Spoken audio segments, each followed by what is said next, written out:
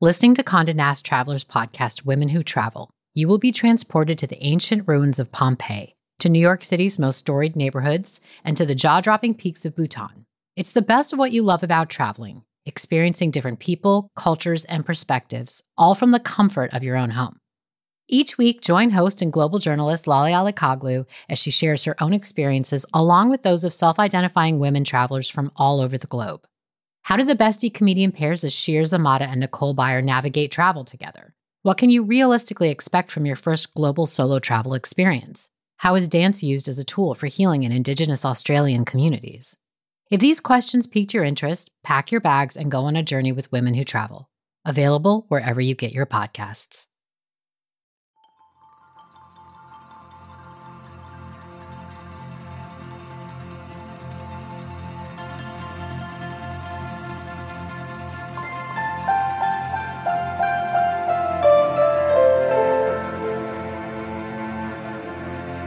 Our double-hulled canoe is built to the same specifications as the ones our ancestors sailed.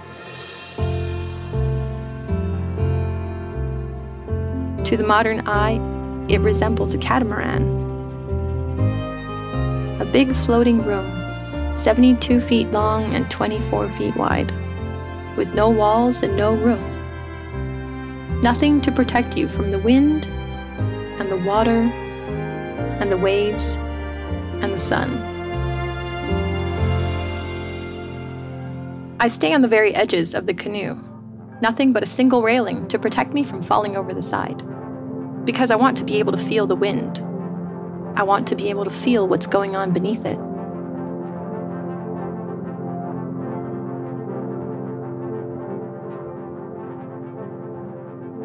Lehua Kamalu captains a vast, double-hulled ocean canoe that is crafted to the precise specifications of the seafaring vessels used by her ancestors. She navigates a small crew across the same 2,500-mile journey between Tahiti and Hawaii that the original settlers of the South Pacific traversed. It's a crossing that some historians once struggled to believe possible without today's technology. In today's meditative story, try to completely let go.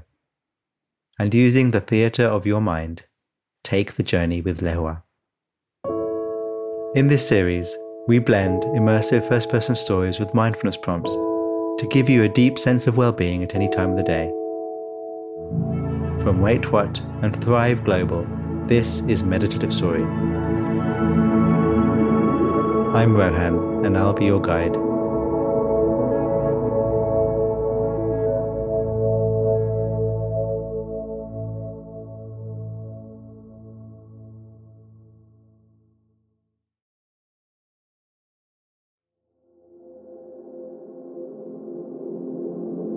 The body relaxed, the body breathing, your senses open, your mind open, meeting the world.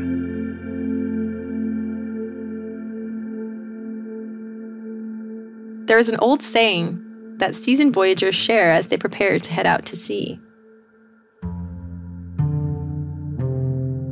You don't know where you are unless you know where you've come from. I have my back to the sea, my gaze fixed on the lagoon as we set out to sail from Papeete Harbor in Tahiti. The crew casting off the lines that tether us to land. That little piece of ancient wisdom nourishes me as we move deeper into the ocean on our journey. On shore, the crew's families and friends gather alongside local Tahitians to celebrate our push-off.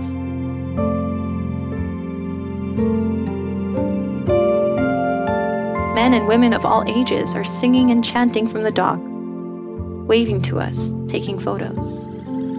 Many are wearing colorful leis, like the ones they placed on us during the Ava ceremony this morning.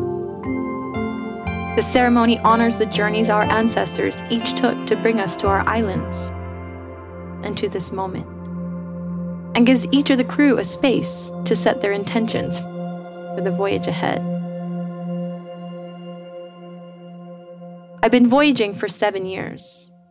And when I'm not at sea, I'm preparing. Morning, noon, and night, weekends and afternoons. It's all-consuming. I'm focused now on the island we depart from and the weather. The island is my reference point. I use it to orient our vessel on the map I am drawing in my mind, to chart our course from here to Hawaii, 2,500 nautical miles ahead of us.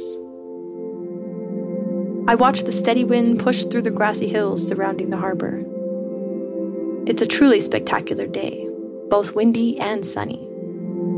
What we call a typical trade wind day. In conditions like this, there aren't really any waves, only great winds, so we can just glide along and be dry.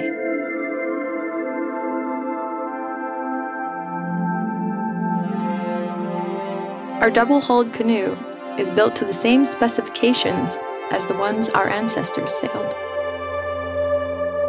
To the modern eye, it resembles a catamaran, a big floating room, 72 feet long and 24 feet wide, with no walls and no roof. Nothing to protect you from the wind and the water and the waves. I stay on the very edges of the canoe, nothing but a single railing to protect me from falling over the side, because I want to be able to feel the wind. I want to be able to feel what's going on beneath it. Today is day 1 of the 17-day voyage. A voyage so long and technically complex that some historians had questioned it as our origin story. To them, it was unthinkable. But we know what our ancestors were capable of, and we honor their achievement by employing the same traditional Polynesian wayfaring techniques they used generations ago. I track the path of the sun and calculate the altitude of each star on the horizon, attune myself to the motion of waves that sway the boat as I stand on deck. Observe and record the flight patterns of birds, the shapes of clouds, tracking their speed as they traverse the sky overhead. It's a lost art. I've trained for years to revive this part of our history.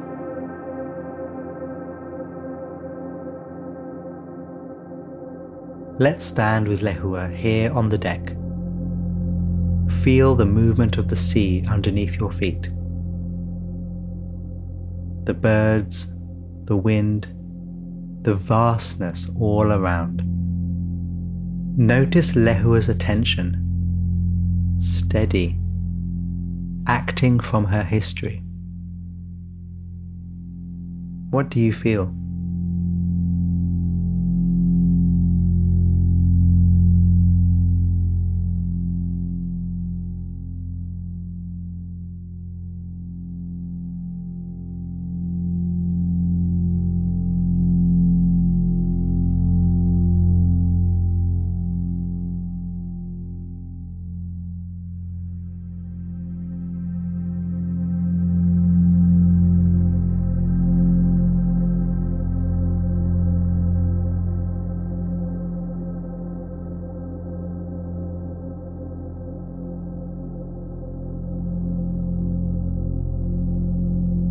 My crew members are from Tahiti, French Polynesia, the Tuamotus, Marquesas.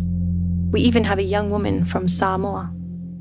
We range in age from 19 to 62. 5 women and 8 men. Not everyone on board speaks English, and many of us are sailing together for the first time. But we all understand what some people call Te Reo Moana, the voice of the ocean. It binds us together. We find ways to communicate, gestures and nods, looks in the eye that speak volumes. We have a sailmaster ready to repair any damage, a watch captain, a medical officer, a carpenter, and a fisherman. And of course we have our apprentice navigator, who shadows me, ready to step in if I take ill or fall overboard and get lost at sea. Each member of the team attends his own station, but we all come together as a fluid unit.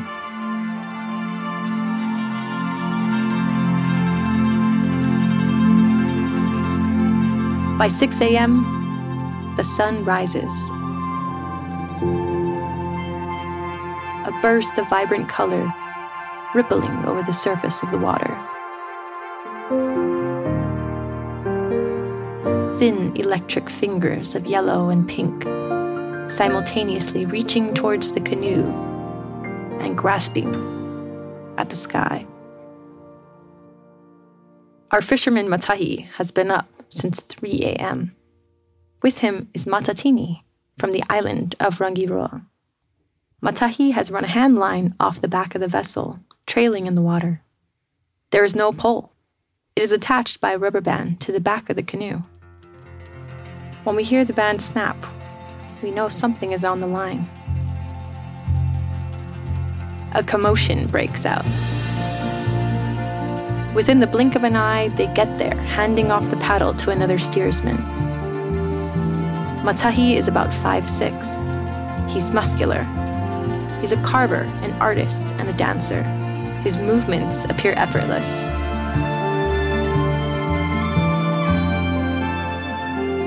He reels in the line, one hand over the other. In mere seconds, Matatini leans over with a gaff and pulls up a glistening ahi tuna with one arm, as if he's done nothing more strenuous than tie his shoe. I've never seen a fish caught more efficiently. Immediately, they get down to the business of cleaning it and prepping it. The catch is massive. It'll feed us for days. After dinner, I debrief everyone about the day's voyage and what to expect for the night ahead of us. I'm thorough and direct. I don't keep anything from the crew. Full transparency. Each step of the way, I explain what the game plan is for the different sections of the ocean that we will travel across. This is the most communication I've engaged in all day long. From the outside looking in, you might think I don't really do anything. Physically, I'm not doing a lot of work. I'm not opening sails, closing sails, or steering. I'm thinking and tracking and conserving all my energy and focus for what the journey requires. I don't have a watch per se, since I'm always on watch. I stare out over the waves for hours and hours, trying to pick up on subtle changes in the wind and atmosphere.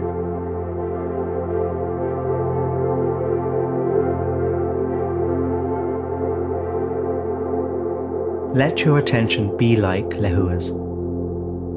Open, expanded, relaxed, sensitive,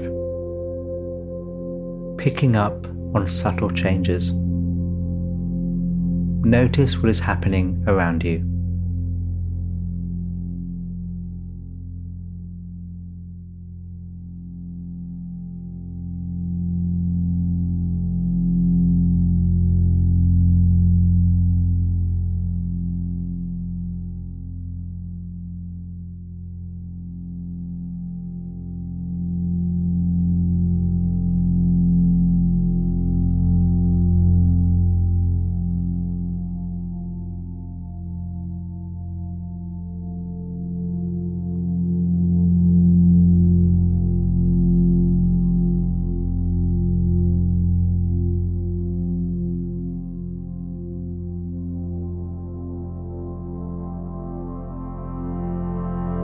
The waves rising up to meet me might seem like they're only just arriving, but they began their journey across the water hundreds, if not thousands of miles away, just as we on this vessel have, through generations, stories, studies.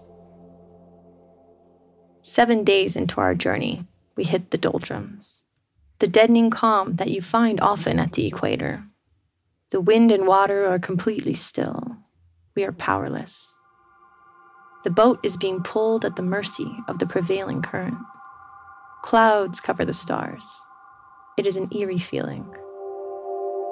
On the 8th day of our trip, and our 2nd day in the doldrums, the weather begins to fluctuate.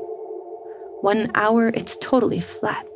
The next hour, a light wind from the east puffs across the boat, brushing my face. My hair lifts gently in the breeze, falling upon my shoulders, and then lifts again, It's heartening. Then just 1 hour later, there's a hammering wind coming straight down on us, and a downpour.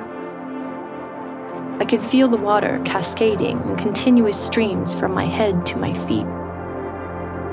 It continues to fall heavy on my body. The winds swirl around us, coming from all directions at once. I anchor my feet on the deck and grip the slick railing with my hands. Layers of low-flying dark clouds obscure my vision, so thick that the sun can't shine through at all. It's pitch black. At this point, we can't even see the waves, but we can feel them. The waves are not the long, rolling waves we normally find at sea. We can ride those waves up and down, bobbing over their crests and troughs. But the wind and the waves here are condensed. What we're getting is just wall after wall after wall after wall of water. I feel the force of each wave as it punches the side of our canoe. A rhythmic pounding, boom, boom, boom. We cannot hold a course with waves like these hitting us. They force us in a direction we don't want to go. I'm pushed further and further from this mental route that I have mapped. I feel defenseless and exposed. The raw force of it is humbling. But right now, I can't afford to miss a sign. It's the 12th day of the trip and the 5th day of darkness. I'm looking specifically for the sunset, because if I can pinpoint one direction on my compass, then I know exactly where I am. I just need that one point. Finally, all of a sudden, the sun penetrates the clouds for just a moment, one pinprick of diffuse red light. We decide to call it the Dragon's Eye. Knowing now, in this flicker of an instant, where the setting sun meets the sea, I can orient the vessel in space. Morale spikes, and I see a communal relief in the faces of the crew. We're too far west, so I hone in on my target, Hawaii, east side of the Big Island. I see Ursa Major, Minor, the Big Dipper, the Little Dipper. We've held patiently in these uncertain waters, and I know for certain once again that I'm on the right path. I just need to stay true to it. And if I do, it will take us where we mean to be. Before we even sight the island, we can see a fiery glow of lava flowing into the ocean. And then the island appears. The sun begins to rise. We see the steam from the water as the lava pours in. Hawaii. We've arrived.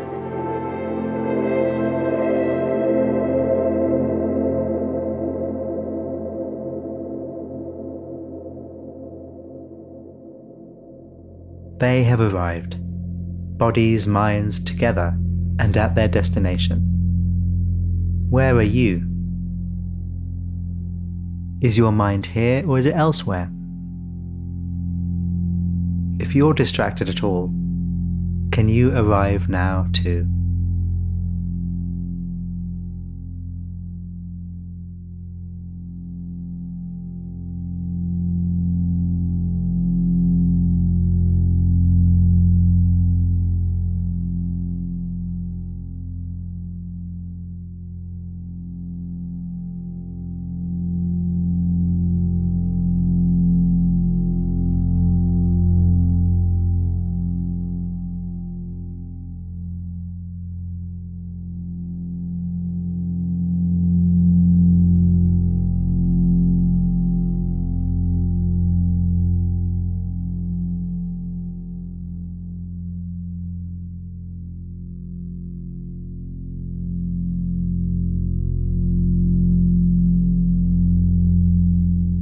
I've been mostly stone-faced for 17 days, but as we pull in from our voyage to the Big Island, I weep.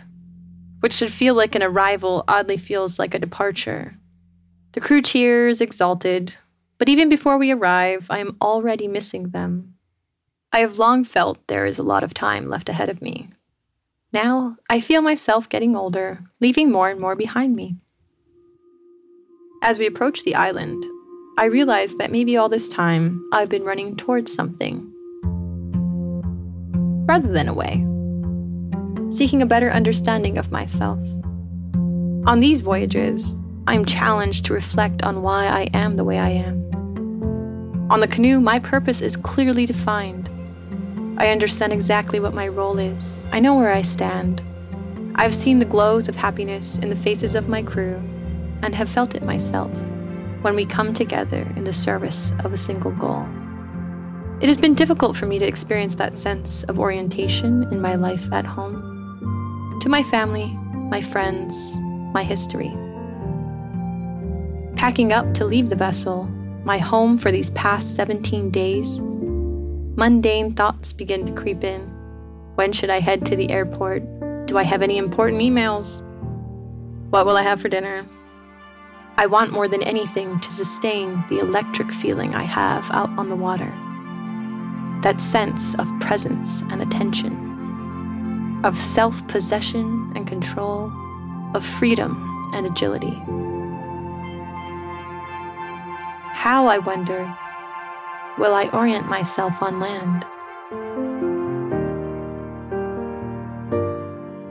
How will I spot the stars when the sky seems so much smaller from land than it does at sea? Hours later, on my flight home, I begin to drift off to a real sleep for the first time in what feels like ages. And as we penetrate the clouds and emerge into the clear, sun-filled sky, I remind myself that those stars are always there. They will always be there, as they are right now. Even when I can't see them.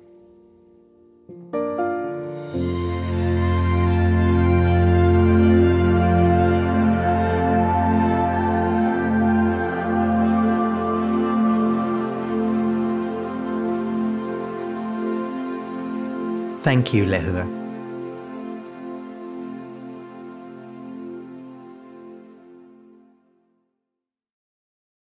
I know that feeling Lehua talks about.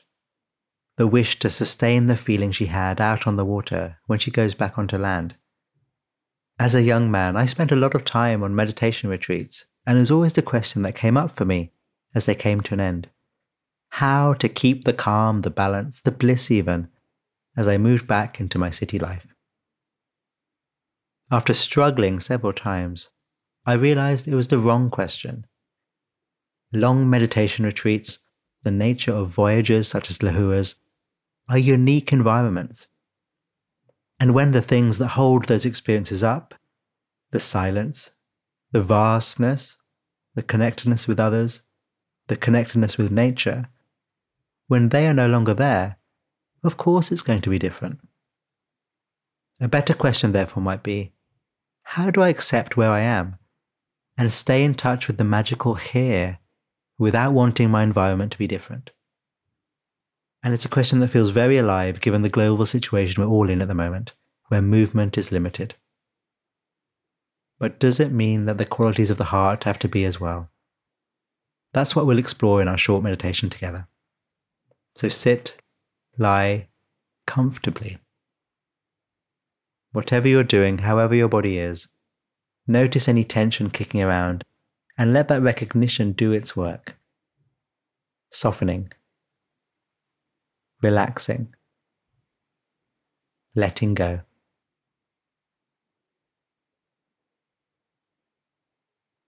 The first thing we're going to do together is remember a place where you feel most connected with the world around you. For Lehua, it's the open sea. What comes to mind for you? For me, it's the hills in the west of Scotland, the lochs below, the land majestic, big skies. What place or space do you first think of as a place of connection and peace? Bring it to mind. however makes sense to you.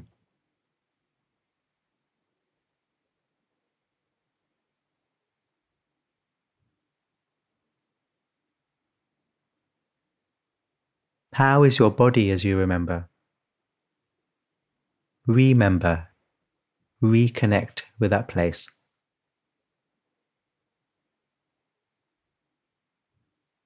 That memory in the body, that openness in the body.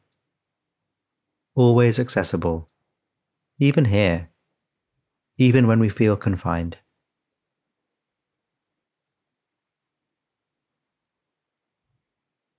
Now bring to mind a person, someone who for you symbolizes wisdom and connection. It could be someone quite young, like Lehua. Or maybe your wise person has more years under their belt. See them. Visualize them. Sense them standing.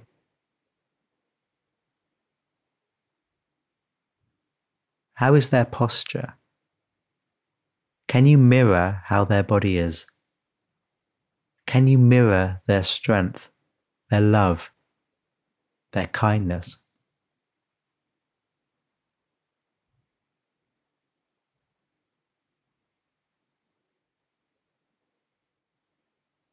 That memory in you, your wise being, always accessible, even here, when we feel constricted.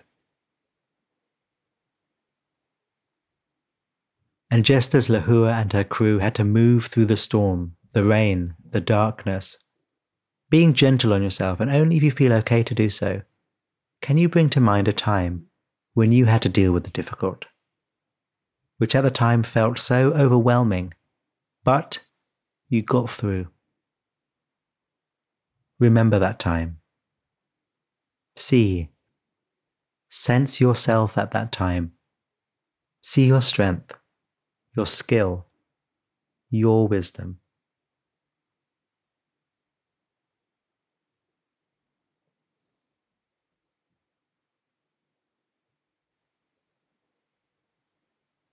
And sensing that, like Lehua senses the waves and the stars, in this difficult time, let yourself in that moment energize and inform yourself in this one. Let your body mirror your strength like the sea mirrors the sky.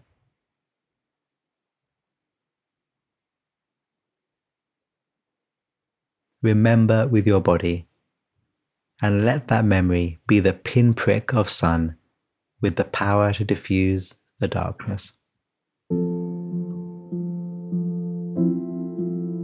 Thank you, Lehua, and thank you.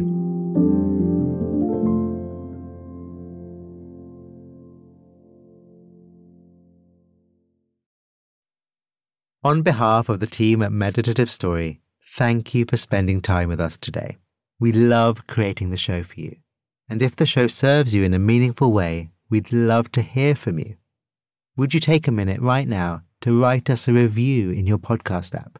When you leave a review, it really inspires our team, and we're a group who derive so much energy from understanding how Meditative Story impacts you. It's also a way for you to pay it forward by helping others discover the show. So if leaving a review speaks to you today, we'd really appreciate it.